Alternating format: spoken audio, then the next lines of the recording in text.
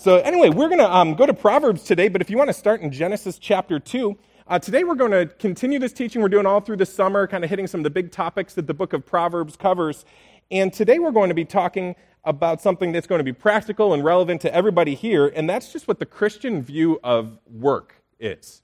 I know this is practical because we're going to be spending most of our lives working, and I know that the way that we view our jobs really will affect how we do them and will affect in a big way how we live our lives.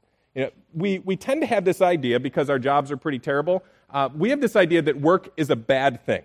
That what happened way back when is the way things were supposed to go on Paradise Earth was we were supposed to be sitting in a garden on a couch, watching a big screen TV, surround sound, and monkeys feeding us grapes, and that was supposed to be the way things went. But then Adam and Eve sinned, and God says there's got to be some kind of punishment, so you've got to go to paychecks every day. That's how it's going to work. And so we tend to treat work like it's a sentence. And that's because pretty often it feels like that. We feel like we have to go, we're putting in our time, we have to be there, there's no way out. And so we have that view of work, and then we treat work accordingly, like it's just this necessary evil that I have to do, I have to go through this.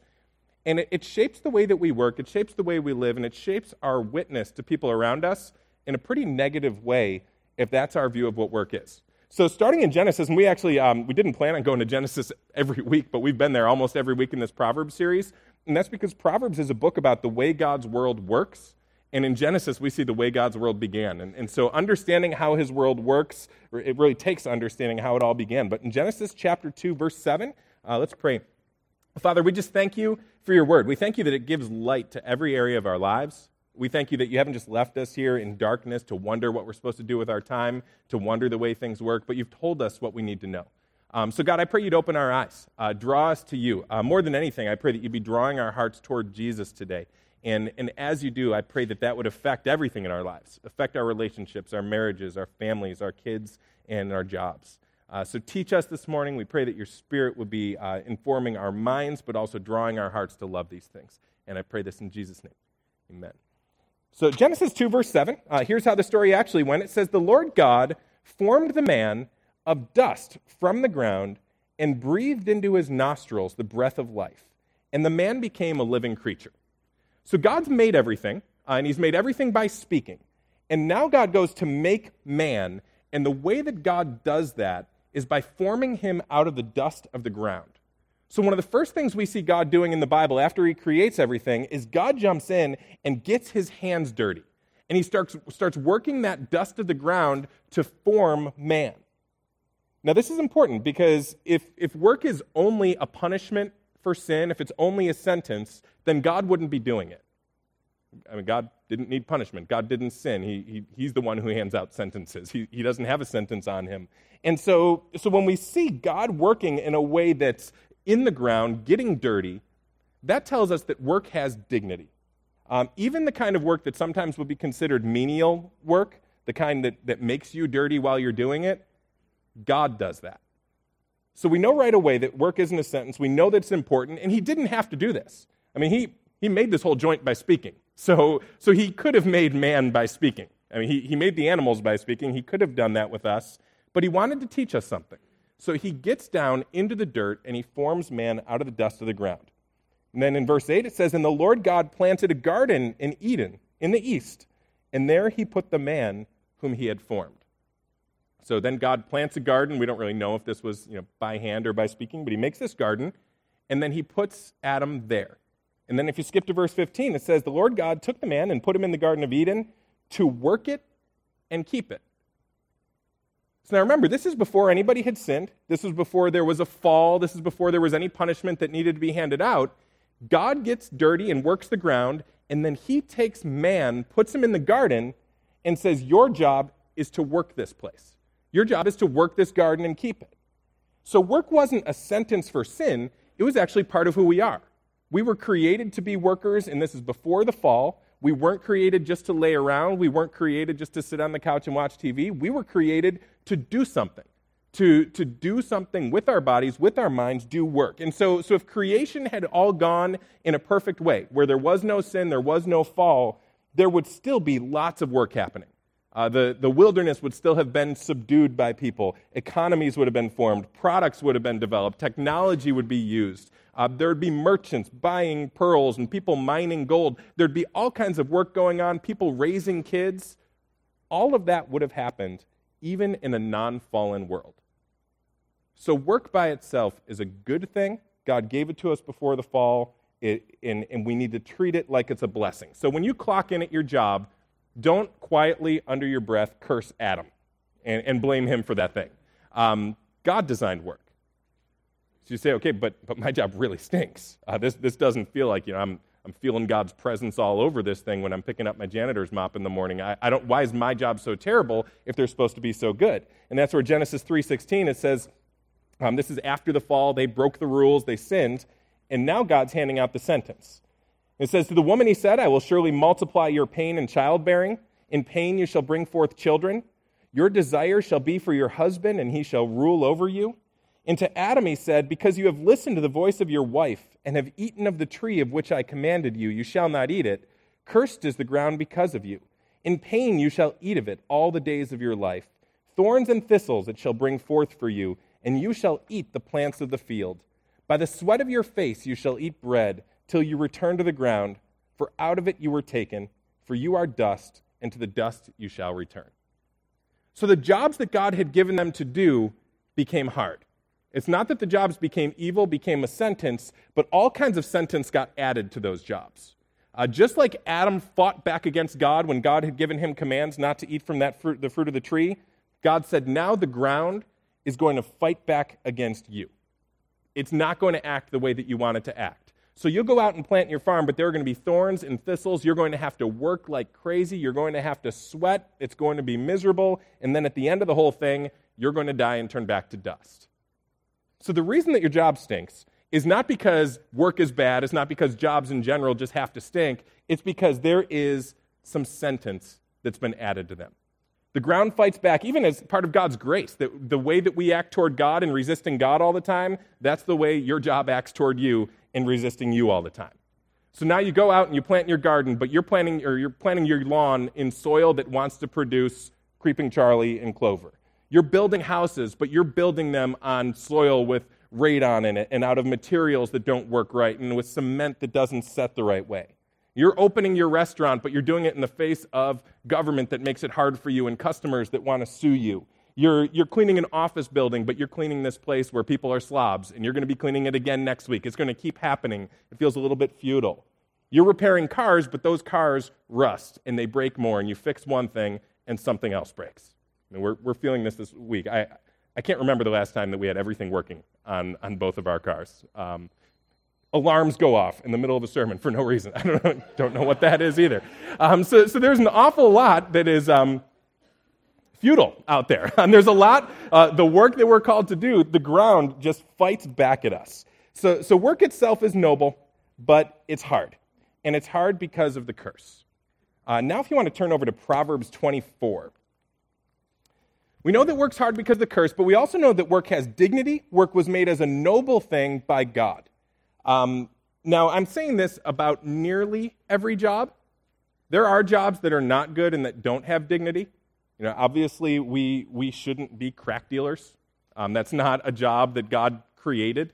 We shouldn't be people who are hitmen. So if you're going to college for that, you should change your major. That's not a Christian option. We shouldn't do things that are shady. We shouldn't be the type of salesmen who have to lie to make our sales. We shouldn't do things that are deceptive. We shouldn't be people that are a drain on society. But if we're doing things that are not bad and are good in some way, in some form, then that's work that has dignity and is a good thing. And what we're all called to, what we're all made for, is to spend our time working. Now, before I go further, let me say that when I say that we're all supposed to work, I'm not saying that all of us should necessarily get paid for the work that we do. There's some work that we're called to do in society and in the families that is not something that we get paid for. My wife right now is a stay-at-home mom, and every Sunday she gets 4 kids out of the house to the 9 a.m. service after dressing all of them, and one with 1 foot right now. And so, but she does it every week, and she's always on time. Somehow she does that, and then all week long is doing the hard work of raising these kids. We're called to do that kind of work, but it's not necessarily something that's going to make money. My wife does not get paid well financially for the work that she does. The only way that she's going to get rich financially off this deal is if I die. And then life insurance is going to take care of her. So I try to behave because she knows that. And so there are good things that we're called to do. We're all called to be diligent. We're all called to work hard, but sometimes some of those areas that we work hard are not areas that we necessarily get paid for. And all throughout the book of Proverbs, you see this wise father teaching his son about the way the world works, and one guy that he keeps talking about is a guy that he calls the sluggard, the guy who's like a slug, the lazy person who doesn't work. In Proverbs 24, verse 30, he says, I passed by the field of the sluggard, by the vineyard of a man lacking sense. And behold, it was all overgrown with thorns, the ground was covered with nettles, and its stone wall was broken down. Then I saw and considered it. I looked and received instruction. So he walks by the field of this lazy guy, and it's a mess. It's not producing a crop. This guy's not getting food out of his land. And he points this out so that his son can learn from somebody else's mistake. He says, this guy doesn't have anything to eat. He has a field that's not producing anything like all these other foods, or like all these other fields. Everybody else is working hard, making some kind of crops come out of their field. This guy is staying inside, perfecting his World of Warcraft skills, and updating his Facebook profile picture every day, and devoting himself to those kind of things, instead of doing the hard work of fighting back thorns and thistles and actually getting something done. But because this guy lacked sense, he didn't see it coming. Verse 33, here's what happened. He says, a little sleep, a little slumber, a little folding of the hands to rest, and poverty will come upon you like a robber, and want like an armed man. So this guy's lazy, and as a result of being lazy, he becomes poor. Now let me make sure I say this. Not all poor people are lazy. Jesus was poor and wasn't lazy. He was poor for other reasons, because of the type of the work that he was doing. There are good reasons to become poor. For example, we can be generous in our giving, and we should all be generous to the point where we feel that, where we feel the pinch, where our life isn't all that it would be if we weren't generous. We accept some degree of poverty because of the amount of generosity in our lives, and that's a good thing. So being poor by itself is not an evil thing, and there are multiple routes to poverty, and they're not all bad, they're not all sinful. But Proverbs does say that one of those roads to poverty is sloth or laziness, not being diligent. One of those roads. It also says that if you work hard and smart, if you're diligent, then that's a road to having more than enough. So Proverbs 10 verse 4, it says, a slack hand causes poverty, but the hand of the diligent makes rich. So he says if you work really hard, then you're going to be rich. If you work real hard, you'll have the resources that you need. Now immediately, hopefully you're thinking of all the exceptions.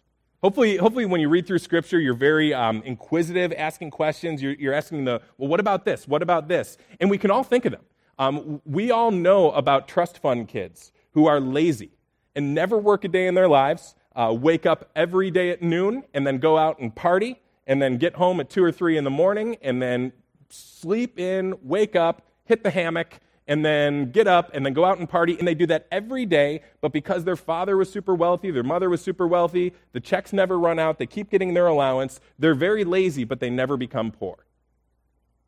But doesn't Proverbs say that if you're lazy, you'll get poor? We also know people who work real hard, but they just fall on hard times, who go out there and they're working like crazy, but then their industry just dries up, and now they're broke. Or people who work real hard, but then somebody sues them in some kind of frivolous lawsuit and they never recover from it.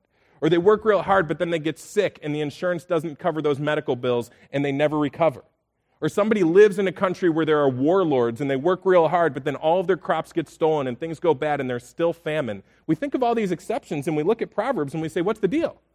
Like, how could you say that if you work hard, you'll become rich, and if you're lazy, you'll become poor, when we know of all of these exceptions that are out there?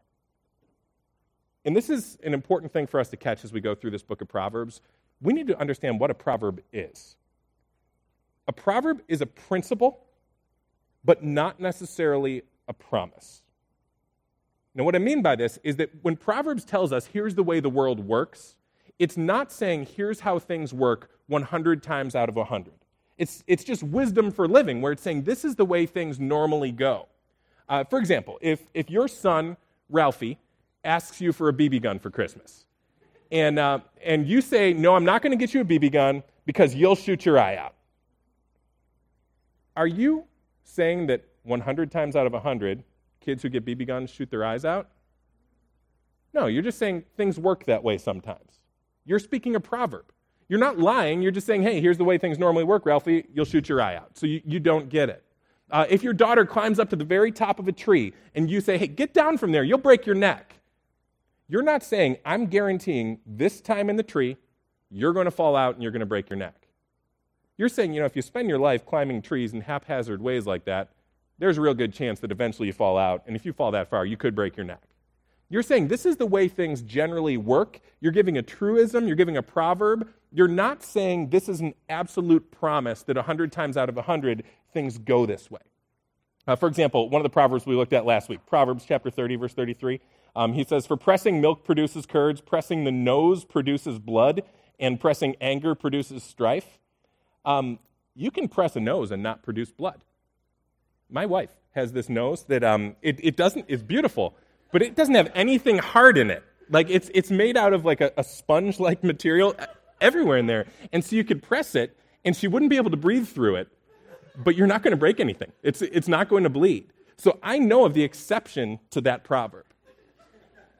When we read through Proverbs, we don't want to say, well, there can't be any exceptions to these things, because the danger is that then we start to judge people by them.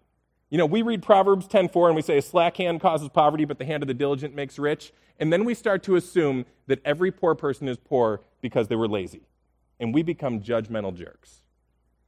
We don't want to be that way. We're supposed to be people who are slow to speak, quick to listen to their stories. Don't be the Christian who drives by the homeless guy on the street, rolls down your window, and yells, get a job. That's not how we're supposed to interpret Scripture. That's not what we're supposed to do with these Proverbs. We're supposed to listen to people because they've got stories. And maybe they got to where they are because they're lazy, but maybe because they're sick, or because hard times came, or calamity came. There's probably something, or there's often something else to that story. So when we read through Proverbs, we should say, this is good, this tells me the way the world works, this points me in the direction of good wisdom, but we don't want to make these universals that we judge everybody by. You hear it a lot of times when it comes to child rearing too. Like the proverb that says, train up your children in the way they should go, and when they're old, they will not depart from it. And immediately we say, if someone has a 30-year-old kid who walks away from the faith, there must have been hidden sin in their parents. They must have done something wrong. This must be their fault. Not always. There are exceptions to these things. So Proverbs 10, verse 5. We're going to be all over today, so feel free to turn to any of these that you can, but we'll put them all up on the screen too. And just to let you know where we're going, if you've been coming for a while, you know that usually we go straight to the heart of issues, where the work that we do on the outside is just the fruit of something deeper going on in our hearts in relationship to Jesus and our faith in the gospel. We are going to circle back around to talk about how our faith in Jesus actually motivates all the stuff we're talking about. But Proverbs talks so much about the fruits of a good work life that we're going to actually do something different today. We're going to start with those fruits and then circle back around to the heart issue. So hopefully 10 minutes from now, you'll be going, okay, when are we talking about Jesus? He's coming. We're going to get there, and he will be the one who drives all that. We're not changing gears today or anything like that. But Proverbs, man, even this morning I was trying to cut stuff out of the sermon because it says so much about work, which just amazes me because I have heard so little about work in church, where I hear pastors talk a lot about what it's like to be a pastor, but very little about how the way work is supposed to go. But Proverbs is very true to life and just shows us the way a good work life is supposed to be. So we've got this general teaching that if you work hard, you'll have plenty. If you don't, you'll get poor. But getting poor is not the only reason to avoid laziness. Another reason is that God's made us all to be contributors to a community. We're all supposed to do something, and our presence in any community, whether it's a church community or a broader community, we do take some resources out of that community just by being there. We've all got to eat something. We all need some energy to be poured into us. And so being a good part of a community means that I'm supposed to contribute back to that community. Ideally, I'm supposed to contribute more than that community pours into me.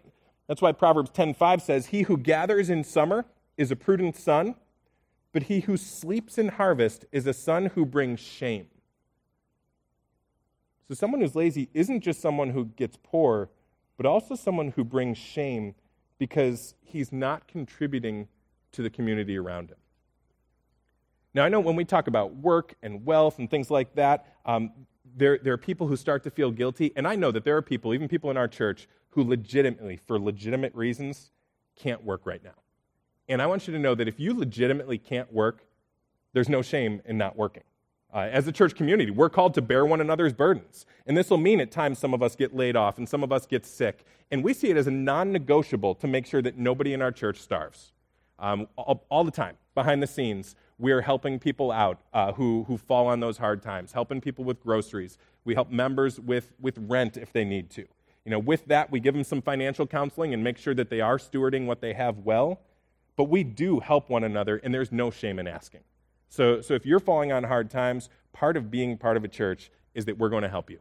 And we understand you're going to get back on your feet, you're going to give something then, and we'll be using that to help somebody else. That's what a community does. So please don't hear any of this as some rebuke if you break your leg and you can't work for a month. We want to help you. So please let us know. But it is a shameful thing to be a drag on a community because you refuse to be diligent. There's a difference between not being able to work and refusing to work. Proverbs calls that a shame. It calls it a shameful thing when we are a drag on people and we won't contribute more than we get out of a community. Listen to Proverbs 10:26. Like vinegar to the teeth and smoke to the eyes, so is the sluggard to those who send him. If you've ever been sitting around a campfire when the wind shifts and the smoke starts blowing in your eyes, immediately you want to move. You start coughing, you're annoyed by it, you want to move, and you move, and then the smoke follows you anyway, and so it's just this frustrating situation. And he says, if you've got someone who's lazy and you're depending on them, it's incredibly frustrating. As Christians, we shouldn't want to be the one who frustrates everybody else. And this can be in society, we shouldn't be the ones who are taking more than we give, and also in a church, we shouldn't be the ones who are taking more than we give. A lot of times we can treat church like a consumer product, and I'm a consumer, and I come in and I say, this church has to be just right for me. I want there to be reliable workers who are teaching my kids, but I won't be a reliable volunteer anywhere in the church. I'm not saying everybody needs to be a children's worker. We need more, but I'm not saying everybody needs to do that. But everybody should say, if I expect these people to be serving me, there should be a way that I'm serving them. We shouldn't just say, I just want to hear good teaching, and I want to worship, and I want to receive counseling. I want to have this place to invite my friends to. I want to see this place plant churches and send missionaries, but I don't want to contribute to that. That's all the attitude of a sluggard, and the Bible calls that a shameful thing. We shouldn't be those unreliable consumers. We should be reliable contributors. And when we fall in hard times, we'll be right there to pick you up, and don't worry about it. So let me just real quickly lay out 3 forms of laziness that Proverbs talks about, because the first one's the one we normally think of, but the other ones we don't normally associate with laziness. And the first one is what is just the lying around, not doing anything lazy. Proverbs 26:14 says, as a door turns on its hinges, so does a sluggard on his bed. If you see the way that a door turns on its hinges, it just goes back and forth and never really goes anywhere. It maybe makes some noise and creaks, but it doesn't actually move. It just swings back and forth. And there is a form of laziness where we don't do anything with our lives. We just lay around and we spend all of our time in the hammock, all of our time in bed, get up, and we don't do anything productive. We just swing back and forth, and that's not good. Verse 15 is funny. It says, the sluggard buries his hand in the dish. It wears him out to bring it back to his mouth. So here's this guy sitting on the couch, big bowl of chips, hand goes down in the dish. He says, man, it takes an awful lot of work to get that chip to my mouth. It's not worth it. So he wants to eat. He wants the good things that are around him, but he doesn't want to put in any effort to get there. If only I had someone who would come and lift these chips to my mouth so I wouldn't get so exhausted. Then you put dip on them. Man, I don't know if my biceps can handle that. And so that's the one form of sluggard, is the I'm going to do nothing, everything's going to wear me out, everything's going to be too much for me. That's the kind of laziness we're familiar with. But laziness can also look very busy and active. Kind of the George Costanza kind of just look busy kind of laziness, where we want to be moving, we want to be doing something, but we don't want to be doing the hard things that make us productive. Listen to Proverbs 26:13. One of the things we do to keep ourselves busy so we don't look so lazy is we make excuses. The sluggard says, there's a lion in the road. There's a lion in the streets. So you come to someone and say, hey, man, you're not going to work today again? No, there's a lion out in the road. Well, lions come into the road sometimes, but that's kind of the risk we take. Everybody goes to work. That can't really be an excuse. Oh, well, it's an excuse for me. I'm not going to take any chance with lions. And so we spend a lot of time justifying not working instead of actually going out and going to work. And sometimes we can even spend more energy justifying our laziness, sometimes driven by irrational fears like lions in the road. We spend a lot of time doing that instead of actually going out and putting our shoulder to the plow and doing something. You say, well, we'll just talk some sense into those guys, but look at verse 16. It says, the sluggard is wiser in his own eyes than 7 men who can answer sensibly. You've probably met this person where you sit down with them and you say, listen, you got to take the risk. There are lions in the street sometimes, but everybody else goes to work. So go out there, get a 9 to 5 and work, and then immediately they're too good for that job. Yeah, it's 9 to 5, but it's a desk job, and that's boring. People who work those jobs, they just get all the life sucked out of them. I'm kind of better than them. That job over there, it's too menial. I'm not into working with my body. I like to work with my mind. I'm more of an ideas kind of guy. So I'm not going to go and I'm not going to do that. I'm better than that.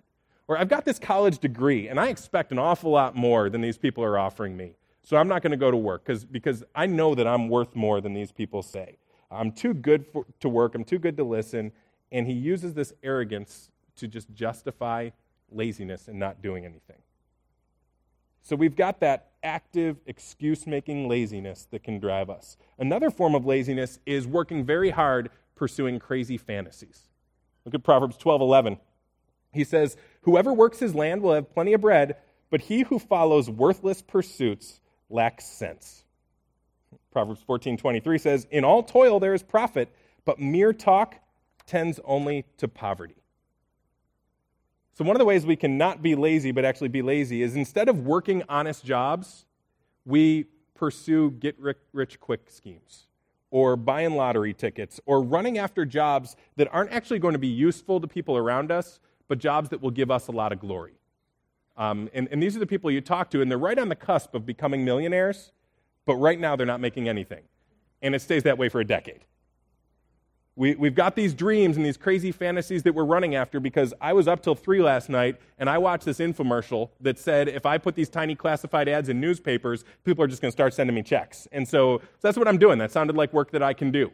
And we start to pursue those fantasies, and as we pursue those fantasies with an awful lot of effort, awful lot of hours, we can go broke. And we say, what's wrong? I'm not lazy. Well, if we won't do work that's fruitful, that is a form of laziness. I think it's good for Christians to dream big, but we should be dreaming about doing good for other people, not dreaming about making ourselves celebrities.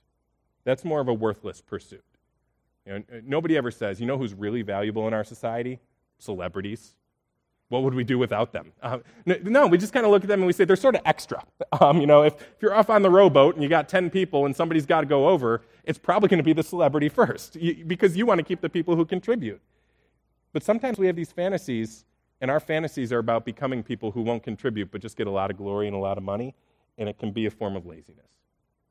So Proverbs says, don't be like that. And then he gives us a good example. In Proverbs 6, verse 6, he says, go to the ant, O sluggard, consider her ways and be wise.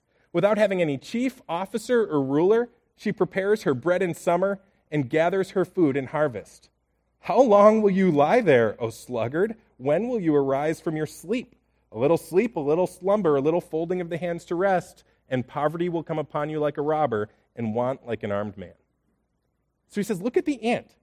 Ants don't have mommies waking them up in the morning and getting them to go out and do stuff with their day. They just get up and they work and they do productive things. He says, don't be like a slug, be like the ant. Now, this immediately brings up all kinds of questions, and I'm going to try to answer some practical questions here before we get to the heart of it. But you might say, I don't have any skills. It's too late for me. I had skills before. I made some bad decisions earlier on. Now I'm married. I've got kids. I've got family. It's not like I can just go back to school full time. So what am I supposed to do? I don't have skills. It seems like my life's never going to go anywhere. Proverbs 27:18 says this, whoever tends a fig tree will eat its fruit, and he who guards his master will be honored.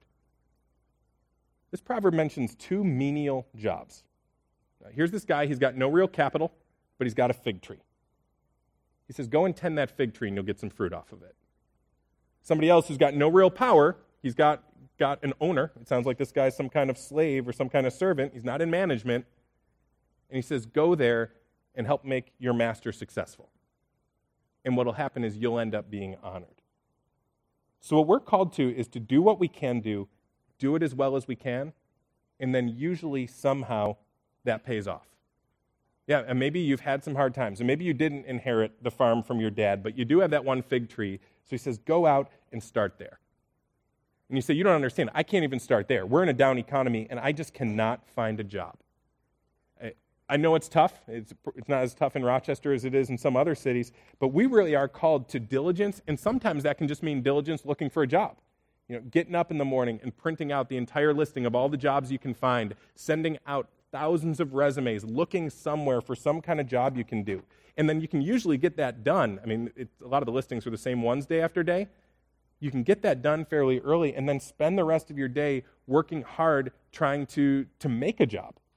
I wish I had time to talk about Christian entrepreneurship, but I think there's so much value in Christians being entrepreneurs. I would blog about it if I weren't so lazy, but it says, so it might just be that what you do is you wake up and you apply to those jobs for a few hours in the morning, but then you go out and try to make one, and you say, listen, I built homes for a living. I was in construction, and that industry's gone. People just aren't building houses now. It's not like there are jobs. You apply, and there are 300 people applying for every open spot. Well, what about applying for every open spot and then printing out 10,000 flyers for your new deck-making company, and then spending your day handing out those flyers, going door to door, spreading the word that you can build a nice deck, and you hire a graphic designer for $50 to put together a decent-looking flyer with a picture of that deck you built in the back of your house on it. You go around and just try to make something come of it. Probably if you do that for 8 to 10 hours a day, somewhere something breaks loose and works. You know your industry better than I do, but if we're diligent, usually something good comes of that, and that is the teaching of Proverbs. You say, okay, I've got this job, but I hate it. You know, I'm going to work 40 or 45 hours a week, and I'm not passionate about what I do. I don't love what I do. There's no sense of me actually doing anything good for the world. Then I would say, change it. Look for other jobs, but what about if for a couple years you worked the 45 hours and then did 15 hours of night school, or 15 hours starting that business on the side where you're doing more what it seems like you were made to do, and working real hard. And I know that's 60 hours a week, and that's not an ideal place to be, but working 60 hours a week, you can still see family and kids. It's not where you want to be for your entire life, but if you're really efficient with your time and cut out everything that's unnecessary for a couple of years, you can get there. I know when we were starting Grace Road, I just felt like pastoring a church like Grace Road was what I was gifted and called to do, but that church didn't exist. You know, we weren't around. We had our core group, and even when we planted, we weren't big enough for that to be something where I could get a salary from it, or a full-time salary that would feed my family. I was paid. But I wasn't able to get a full-time salary from it, so I had to do other stuff on the side to make that happen. And so I got this job working for insurance companies, inspecting houses for them, and so bought a brick of AA batteries for my digital camera and one of those little measuring wheel things, went around to houses, measured their houses, took pictures of them. Not something that I felt called to, not something that I loved. I had to, on a lot of them, take pictures of people's dogs because certain dogs do more damage and they're more of an insurance liability. So I had to say, okay, can I take a picture of your dog? And then take a picture of their dog, try to get it to smile, and look at the camera. And I never felt like that was this awesome work that I was called to do. I didn't put a cape on in the morning and fly out the door saying, I'm off to keep the world safe from inappropriate insurance rates. It wasn't this passion I had. But I was able to do that for that first year while I was kind of building what I was passionate about doing, what I know I'm supposed to be doing for the world. And with a lot of God's blessing, God's world is green and things do tend to grow here. And if you go out and you work your garden and try to do some fruitful work, then eventually things grow. And you hear that and you say, yeah, but that's church work. You know, God blesses stuff like that. Obviously, he's going to bless the desire to plant a church and reach people and see the gospel preached. I mean, that's what God's all about. He's going to energize stuff like that. But I'm a businessman. I'm a carpenter. I'm an entrepreneur. I can't do my work with that same faith that God will bless me. Yes, you can. I think it's a terrible thing that we've said that clergy jobs are the real spiritual jobs for the varsity Christians and that everything else is for a junior varsity Christian at best. I think that's a messed up view of the world. Jesus taught us to pray, give us this day our daily bread. So there are people out there who are praying for food. And what does it take for somebody to get food? I mean, someone who lives in a big city and needs bread tomorrow. What that takes is a farmer to plant some wheat. And then it takes someone to build a tractor so that they can harvest that wheat. And it takes someone to build the equipment that waters that wheat while it's growing. It takes someone to pave the road so that they can ship that wheat to the bakery. It takes someone to work at that bakery. It takes someone to plow the driveway of that bakery so that they can go to work. It takes someone to drive the trucks to get that stuff to Wegmans. It takes some people to work the cash registers and the shelves at Wegmans, and then someone goes in and buys them. Thankfully, someone's running the place that makes debit cards so you can buy them more easily. You bring that home, that bread's on your plate, and God says, there's your answer to prayer. So God plants the wheat through the farmer. He builds the tractor through the guy who's working at that factory. He plows the roads through the guys driving the plow. It's all God's work. Martin Luther was trying to encourage people, milkmaids, who felt like they weren't really doing anything significant for the kingdom of God with all their time. They kind of had that idea, if I were really spiritual, I'd be a nun or something. And he says, man, when you're milking those cows, God is milking them through you. When you're changing those diapers, God is changing them through you. God uses all of these honest jobs to answer that prayer to give us this day our daily bread. So you can expect the same kind of encouragement and energy that God would give a ministry or a church project for that other project that you're going after. One guy came up to Martin Luther and he said, I want to serve the Lord with my time. What should I do? And so Luther said to him, well, what is it that you do? And he said, I'm a cobbler. I make shoes. So how do I serve God? And he says, then make a good shoe and sell it at a fair price. I would add to that, then take all the influence that you get by being one of the best shoemakers around and use that to speak the message of Jesus to people around you. Use that to show people what it's like to live a Christian life in the middle of a business community that's predominantly not Christian. Do those things and do them so well, and then use that influence for the spread of the gospel. If you make money doing that, use your wealth to plow back into the human community and push back darkness around you all over the place. Proverbs 22 says this in verse 29, do you see a man skillful in his work? He will stand before kings. He will not stand before obscure men. So do stuff, and whatever you do it with all your might, do it well, and do it with some of the passion that can come from believing that God's doing this through me. If you have a job that's evil, you have a job that's immoral, then you shouldn't have any of that confidence going in there. You should feel like it's always going to drop, the floor is always going to drop out and you're going to lose that thing. But if you're doing something that does some kind of good for someone in society, do it with passion. Do it in a good way. So you say, well, how do I know what I'm supposed to do? It's a good question. I think it's one of the harder ones to answer. But a purpose of work is to do good for other people and lift burdens for them. So start there. Start by saying, what can I do that would be good somewhere in this society?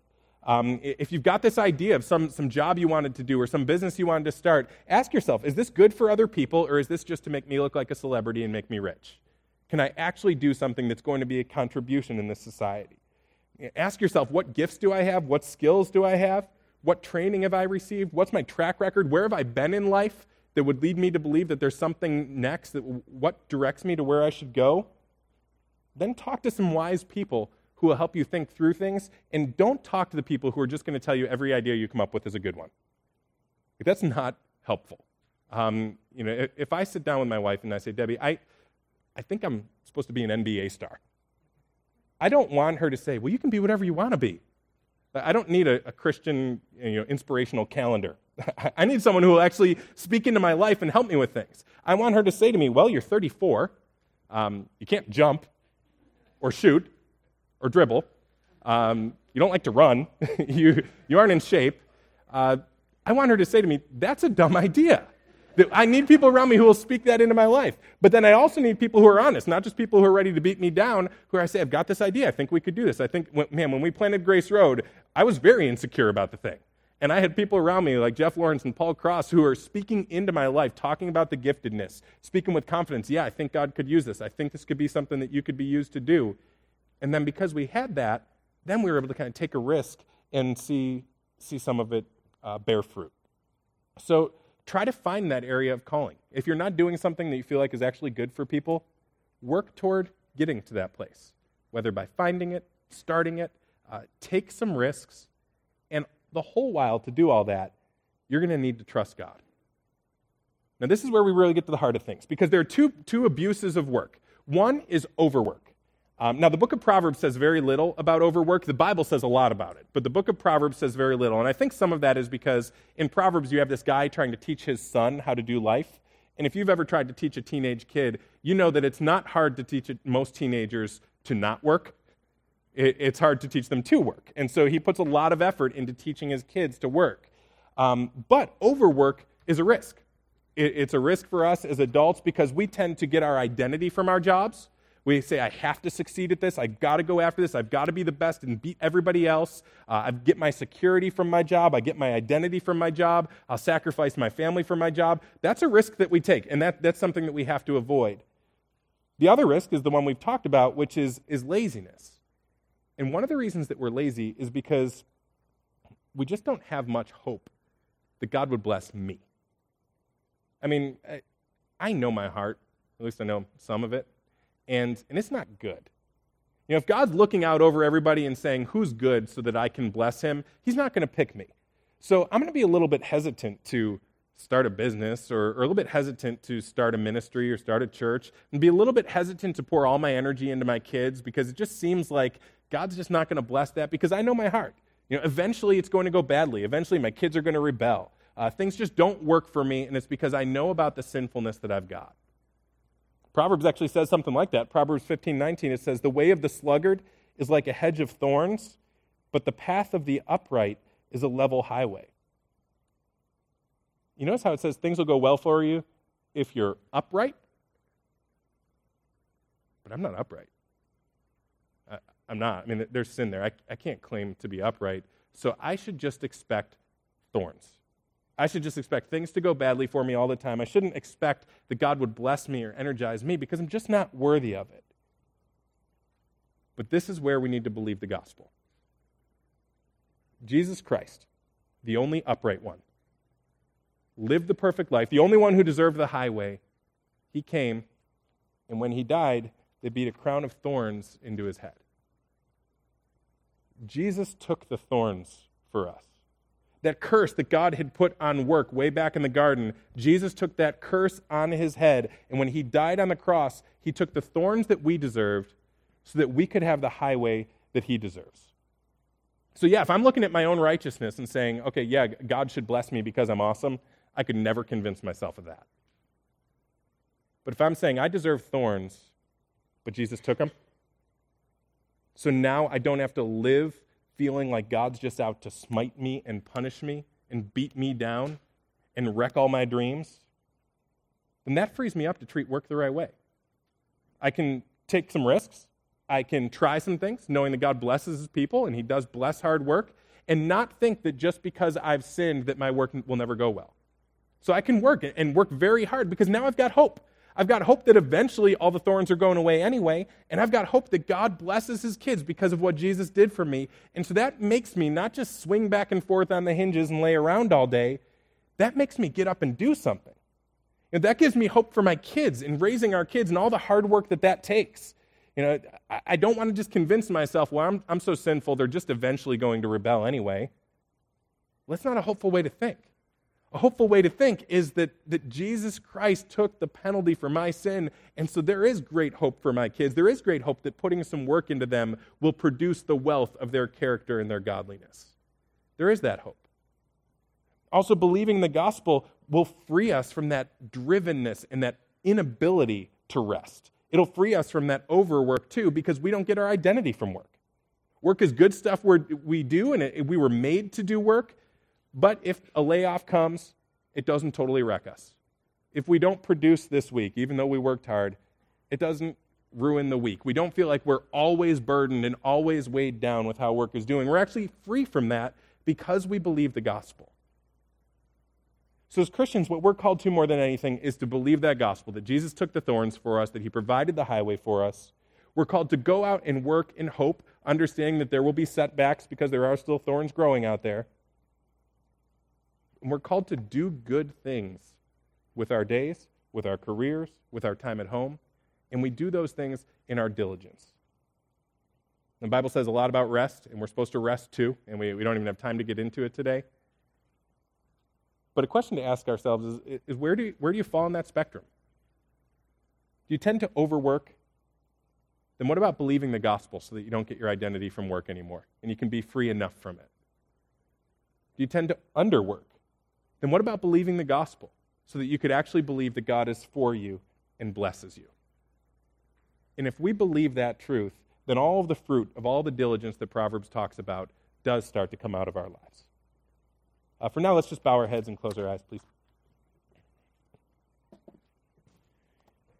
For those of you who don't have a relationship with him, my hope this morning is really to invite you to a relationship with Jesus, to call you to worship and follow him, to believe in him. And I know if you've heard the religious message, a lot of people would say, well, the way that we get God to like us is by working, by doing a lot of good things, just sort of beating myself up religiously, following commandments, and then maybe, finally, God will like me and God will accept me. But I want you to know that that's not the Christian message. The Christian message is that we've all sinned, we've all fallen short of God's glory, we all deserve the curse, we all deserve the thorns. But the good news is that God came to us. As much as we're supposed to be hard workers, no amount of hard work connects us to our God. We can't build a bridge that long, can't build a ladder that tall. So the way that we come into a relationship with God is we accept his work on our behalf. That Jesus Christ toiled for us and lived a righteous life, even though he was tempted in all the same ways we are. He toiled for us, and he carried a cross that punished him. That cross that we deserved. We deserved hell. We deserved wrath. We deserved God's judgment. But Jesus took it on himself. And the way that we receive that is not by doing good works to deserve it, but just by trusting. By trusting that he died for us, that he was buried, and that he rose again to take all that punishment for us. And then if we trust in him, then we turn our back on our sin and our unbelief, and we turn to him in belief. And that gets us forgiven, gets us God's righteousness, it gets us a guaranteed eternity with God, and it gets us this relationship with God that won't go away, which frees us to be risk takers and hard workers, to expend energy because we know God's for us and replenishes, but also to understand that the work that we do and the risks we take, nothing ultimate is hung up in them. So we're free from them enough that we don't get consumed by them. So this morning I would encourage you to turn from sin and trust in Jesus. And Christians, if you overwork, if you underwork, I'd encourage you to believe the gospel again. Believe the truth about Jesus and his death, burial, and resurrection for us. We believe, but we need an awful lot of help with our unbelief. And when we do believe in these areas, it does change the way we view work. Father, we just thank you for your word. Lord, it's so rich. There's so much here. There's so much that we ignore. We ignore so many of your blessings and your grace that would come if we just read your word and believed it. But God, I pray that more than anything, you'd make us people who believe your gospel, and then make us people who use our time doing good for other people. Bless those endeavors. Bless the ones that are paid. Bless the ones that are unpaid. And bless them, Lord, by keeping us free enough from them so that we don't have everything wrapped up in them, so they're not ultimate, so they don't consume us. But also free us up to work very hard knowing that you're for us. We have hope in you and that you're good to us. Lord, your blessings are rich and free. We don't work to deserve them, but we thank you for the great change that it produces in our lives when we believe in that. And I pray all this in Jesus' name.